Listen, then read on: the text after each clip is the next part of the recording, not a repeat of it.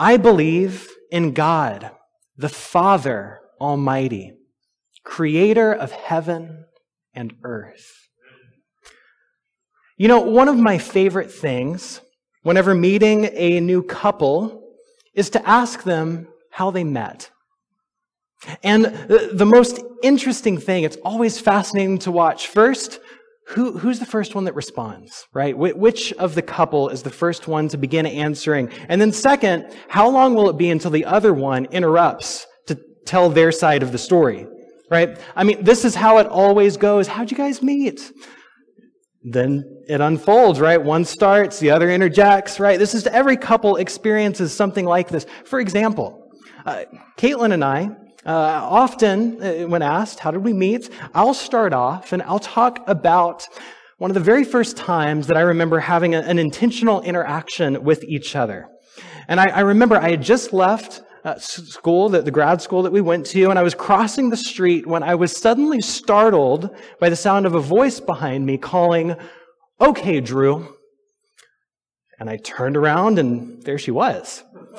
What is going on? And it's usually about this point that Caitlin chimes in and says, "Hey, I gotta explain what exactly was going on, right? Why I just sort of called out his name out of nowhere, because that's what it felt like to me." And she, said it wasn't out of nowhere, right?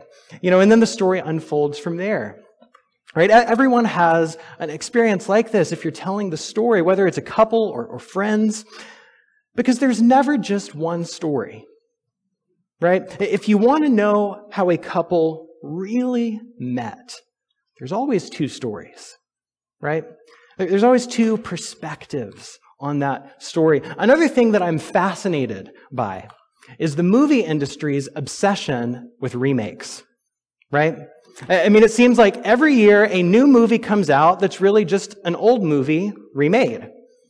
So, on the one hand, you might say that Hollywood has just run out of ideas.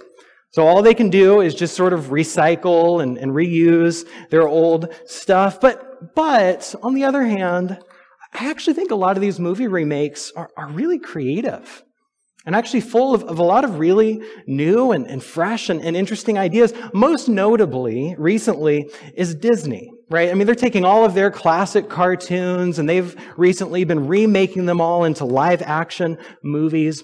And the remakes are never quite as enchanting as the original. But I'm always excited to see how they're going to retell the story, right? What are they going to do, right? Because they always end up digging a little bit deeper into some of the characters. They go a little bit deeper into the story as they retell it. For example, a couple years ago in Aladdin, right, they dig a little bit deeper into Jasmine's experience of being a princess, right? In Beauty and the Beast, they tell a little bit more of Belle's childhood backstory. On and on it goes. And once again, we see that, there's never just one story, right?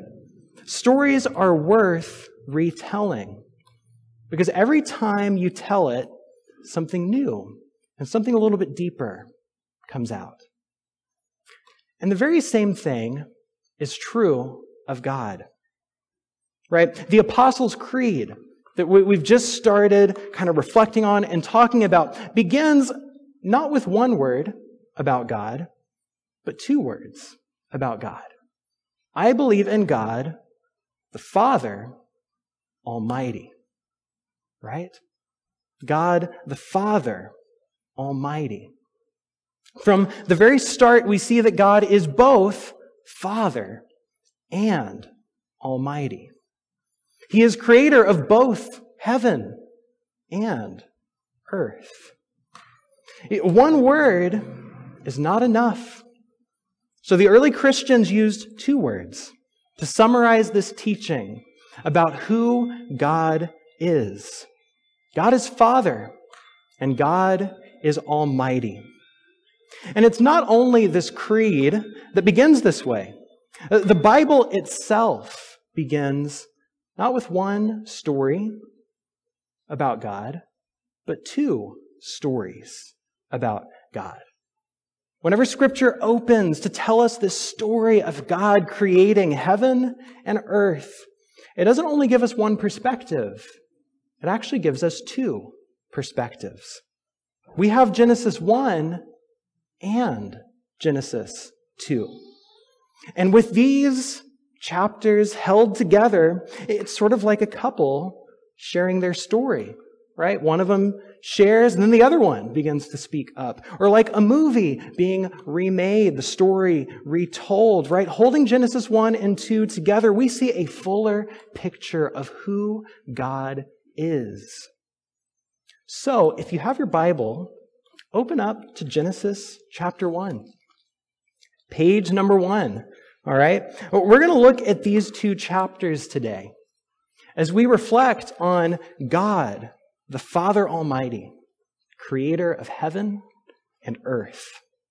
Genesis 1 and 2. Now, I'm not going to read the entirety of both chapters. We'd be here quite a while if we did that, but I'll read a little bit from each. Genesis 1 and Genesis 2, and I'll kind of fill in the gaps a little bit with some summary. All right, so let's begin with Genesis 1, verse 1. In the beginning, God created the heavens and the earth. Now the earth was formless and empty. Darkness was over the surface of the deep, and the Spirit of God was hovering over the waters. And God said, "Let there be light." And there was light. And God saw that the light was good. And He separated the light from the darkness. And God called the light day, and the darkness He called night. And there was evening, and there was morning, the first day. And then on the second day, God said, "Let there be space between the waters above and the waters below." And on the third day, God said, "Let the water below be gathered into one place so that dry ground appears, and let the ground produce vegetation." Then on the fourth day, God said, "Let there be lights in the sky, sun, moon, and stars." On the fifth day, God said, "Let the water below and sky above be filled with fish and with birds." On the sixth day, God said, "Let the land be filled with creatures of all kinds, including, let us make mankind in our image, male and female." God creates them. And then down in verse 31, God saw all that He had made, and it was very good. And there was evening, and there was morning, the sixth day.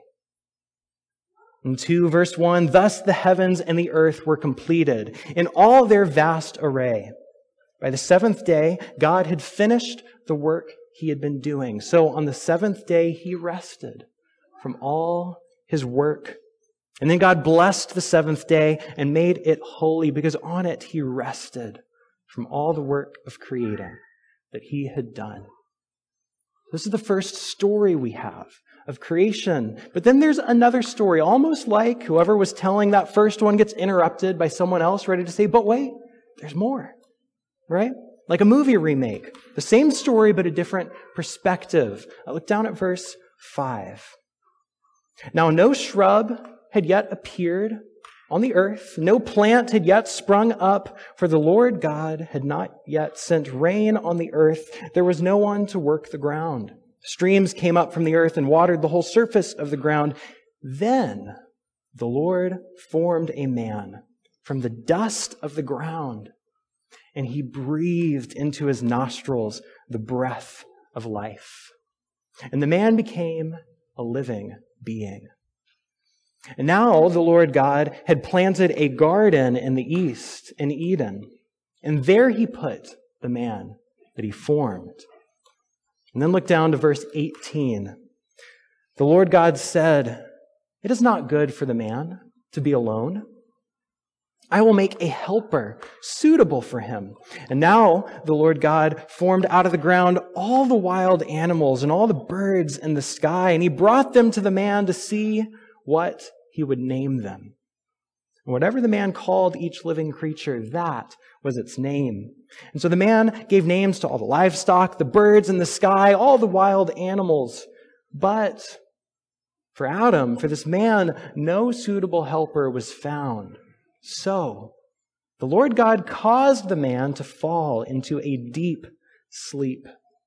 And while he was sleeping, He took one of the man's ribs and closed up the place with flesh. And then the Lord God made a woman from the rib he had taken out of the man, and he brought her to the man. And so the man said, "This is now bone of my bones and flesh of my flesh. She shall be called woman, for she was taken out of man. And that is why a man leaves his father and mother and is united to his wife, and they become one flesh." Adam and his wife were both naked, and they felt no shame. This is the word of God for the people of God. Amen. Let's pray. Oh Lord, we thank you for the gift of your word, and we thank you that we can come to you as Father Almighty, Creator of heaven and earth. God, I pray that as we reflect on the words of your scripture together this morning, that you would sharpen our minds and soften our hearts, that we might know you and love you. We pray this in Jesus' name. Amen. Amen. So the Creed begins by describing God as Father and Almighty. Just like the Lord's Prayer that we prayed this morning begins by addressing God as our Father in heaven, right? And we've just seen that Scripture itself opens by offering a couple of different perspectives on God who creates heaven and earth. Now, let me give you a couple of big theology words that might help us as we kind of reflect on these ideas, and then we'll dig into the passage a little bit more deeply. The theology words that I want to kind of reflect on are these. God is transcendent. God is immanent. Transcendence and immanence. All right? Transcendence, okay, is this idea that God is above and beyond all things. The Psalms, for example, say things like, God is exalted above the heavens. And it says, the Lord is the great King above all, right? Isaiah says that God's ways are higher than our ways. His thoughts are higher than our thoughts. In the New Testament, at the end of Romans 11, Paul bursts out saying, "Oh, the depths of the riches of the wisdom and the knowledge of God, how unsearchable his judgments. His paths are beyond tracing out." So God is transcendent, right? He is above all things. He is beyond all understanding. This is who God is. But God is also immanent, right? Immanence is the idea that God is not only above and beyond his creation, but also with and within his creation. And so again, the Psalms declare, "O Lord, our Lord, how majestic is your name in all the earth."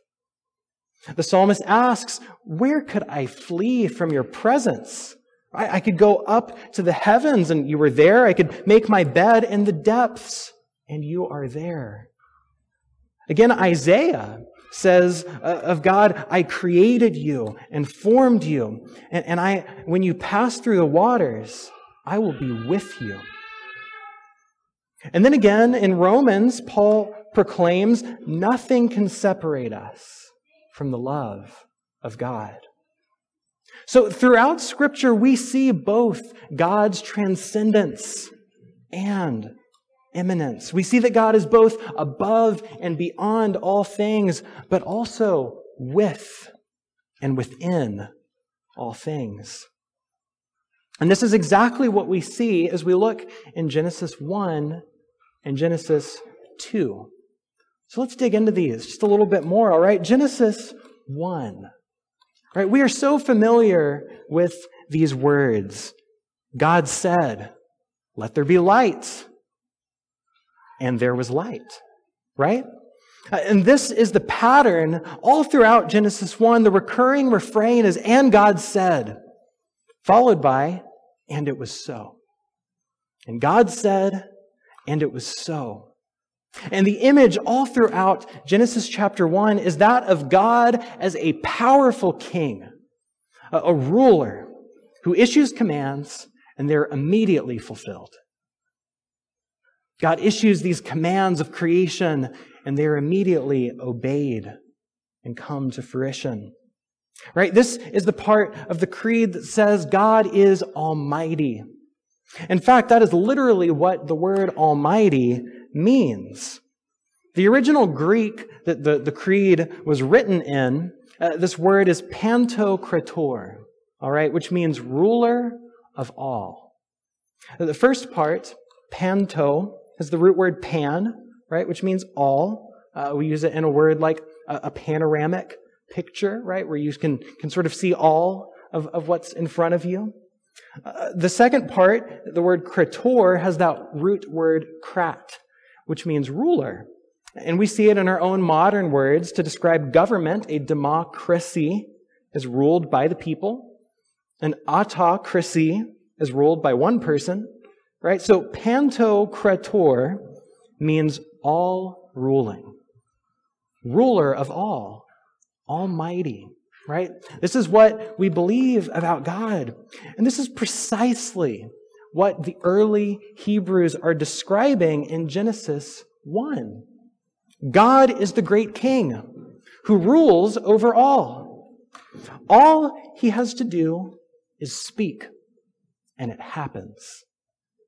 And they told this story of creation directly to combat these other creation stories that were floating around in other cultures and other religions, other people. Because you see, for other ancient people, the sun and the sea were gods in and of themselves. But not so, say the ancient Hebrews. Our God created the sun and the sea. Still, other ancient religions claimed that creation came about because of some kind of great cosmic struggle between the many gods. But not so, say the ancient Hebrews. Creation was not a struggle for a God. He merely spoke, and it was so. God is a great king, ruler of all. And then at the very end of this story of creation, there is rest. I love that this day of rest is rooted in the almightiness of God. And I think this may actually be the most important part of the story for us today. Because today we are not tempted to believe that the sun or the sea is a god, right? For us today, we're not tempted to think that the world came about because of some great cosmic battle between the gods, right? That's not something that we've ever been tempted to think. Rather, today, the temptation is to believe that we are the ones who are keeping the world turning. The temptation today is to think that if we stop working, well, then everything's going to fall apart. We are tempted to believe not in all kinds of other gods, but rather we are tempted to believe that we are God.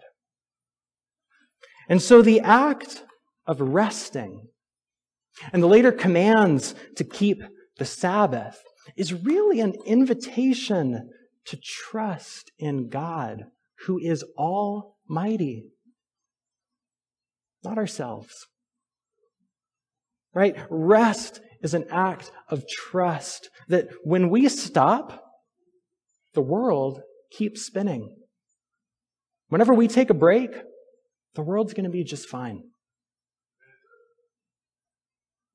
When our efforts stop, God is still in control.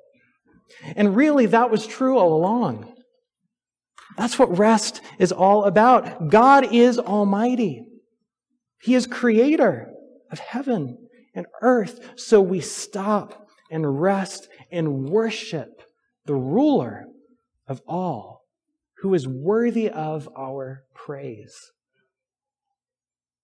And this image of rest really is the perfect transition into the next story that we find in Genesis 2.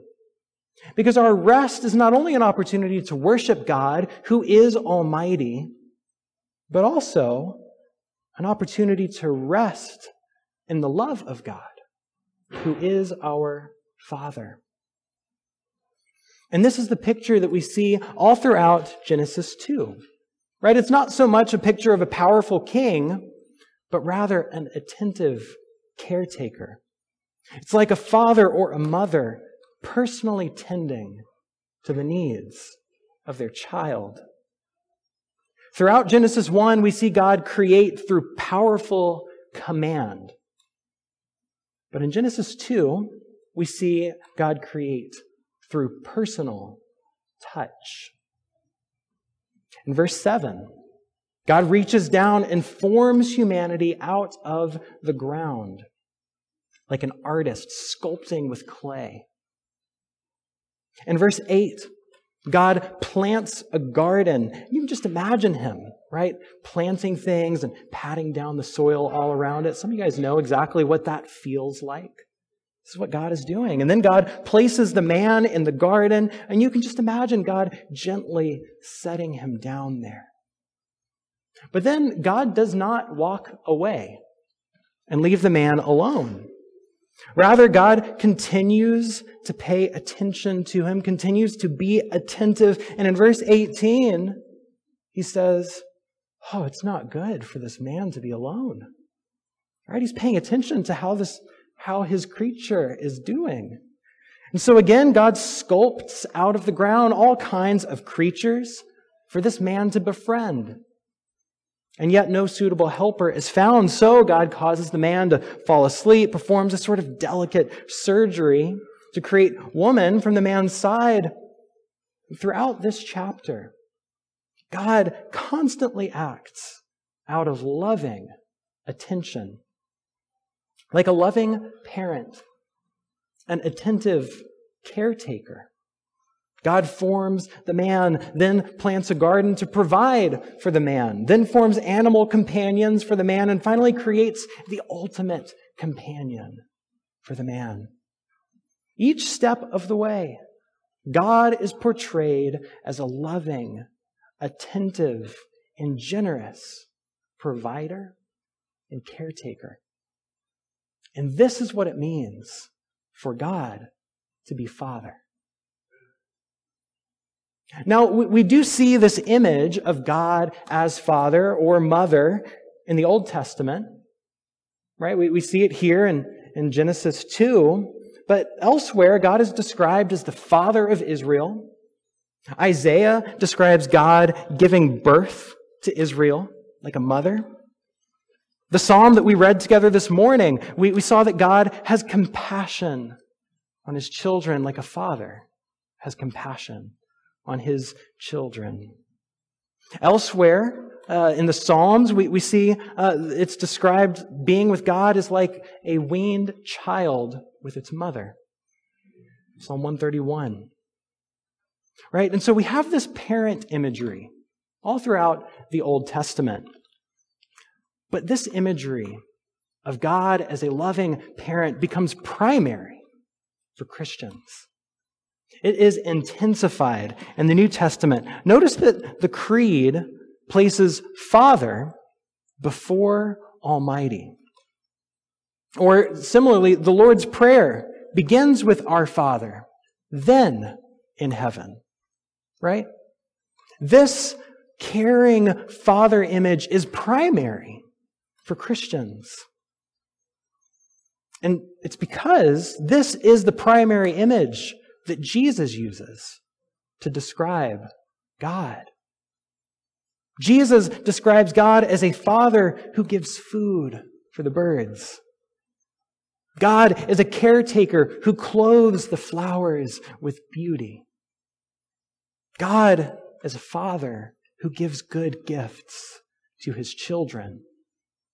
One of Jesus' most famous parables is of a father who does not only welcome his wayward son back home, but lavishly celebrates his return with a great feast, right? This is the kind of Father that God is. A loving, kind, generous, gracious, lavish, attentive, caretaking Father. This is who God is. Now, I do want to say a couple things about this image of God as Father. Because some may wonder, wait, why Father? Why all of this masculine language? What's going on with that? And as early as the 4th century, there's a theologian and church leader named Gregory of Nazianzus who addressed this question. He explains that Father is not meant to describe God's gender, but rather God's relationship. He said, we accept the realities without being put off by the names. When we are talking about God, it is not the gender of the word that matters, but the meaning of the word, right? And this is even more relevant in other languages that give every noun a gender, male or female. Some of you have studied other languages, you know that, right? And so it's not the gender of the word that matters, but the meaning of the word. But, right, this may actually be even more problematic for some people. Because for some, the meaning of the word Father is not kind or loving. Rather, it's harsh or demanding. Or maybe just passive and absent. This is where a little bit of history can actually be helpful, I think. Historian Justo Gonzalez describes how in the first few centuries in Roman culture, there was not an emphasis of fathers as being loving caretakers. Rather, in the Roman culture, fathers were seen as authoritative masters in their households, known as the pater familias, right? And they ruled over their servants, their children, even over their spouses. And this is the context, by the way, that Paul speaks into when he tells husbands to love their wives. When he tells fathers not to provoke their children. When he tells masters to actually care for their servants. See, Paul actually speaks against the grain of Roman culture whenever he gives those commands. And it's in this very same cultural context that the Apostles' Creed speaks. The Apostles' Creed speaks right into this. Justo Gonzalez observes, when seen in this context, the naming of God as Father both affirmed the power and authority of God and also limited the power and authority of earthly fathers, the pater familias. Right? He goes on to say that for early Christians to confess this creed is to say, I may be a slave or a wife who in my culture is ordered to be submissive to the head of my household, but I now belong to another household with a very different and much more powerful head. So the point is this. For those with fathers or mothers who caused harm or hurt, knowing God as Father, as a parent, is not saying that God is like that parent who failed you. But rather, it is saying that that parent failed you because they were not like God. That is failure because God is so much better. The good news of the gospel is that we have a Father who will not fail us. And no matter how dysfunctional of a family we might come from, there is a new family that we can belong to, where we can find healing and hope. This is what it means to believe in God as Father. So we believe in God, the Father Almighty, creator of heaven and earth. A God who is both transcendent and immanent. God who is both above and beyond, but also with and within. And so I want to ask you this morning, which of these characteristics of God do you need most in your life right now? Maybe life feels crazy and chaotic, out of control, and so we would do well to remember that God is almighty. He is ruler over all. And so even amidst chaos, we can be at rest. Or maybe if life just feels kind of boring and monotonous, and, the last 12 months have felt like the same day over and over again. And if that's true, we would do well to remember that God is a Father who is near us in all things, even those boring moments of life, and we can find rest in Him. Or perhaps what we really need most, especially during these challenging days of despair, what we need most is to hold these two together. God is Father Almighty, right? No matter what difficulties come our way, God's love is mightier, stronger even than death. That, after all, is the story of the gospel. The resurrection of Jesus shows us both the love and the power of God all at once. He is Father, who did not abandon His Son, and He is Almighty, who can overcome even death. May we rest in that truth. Amen.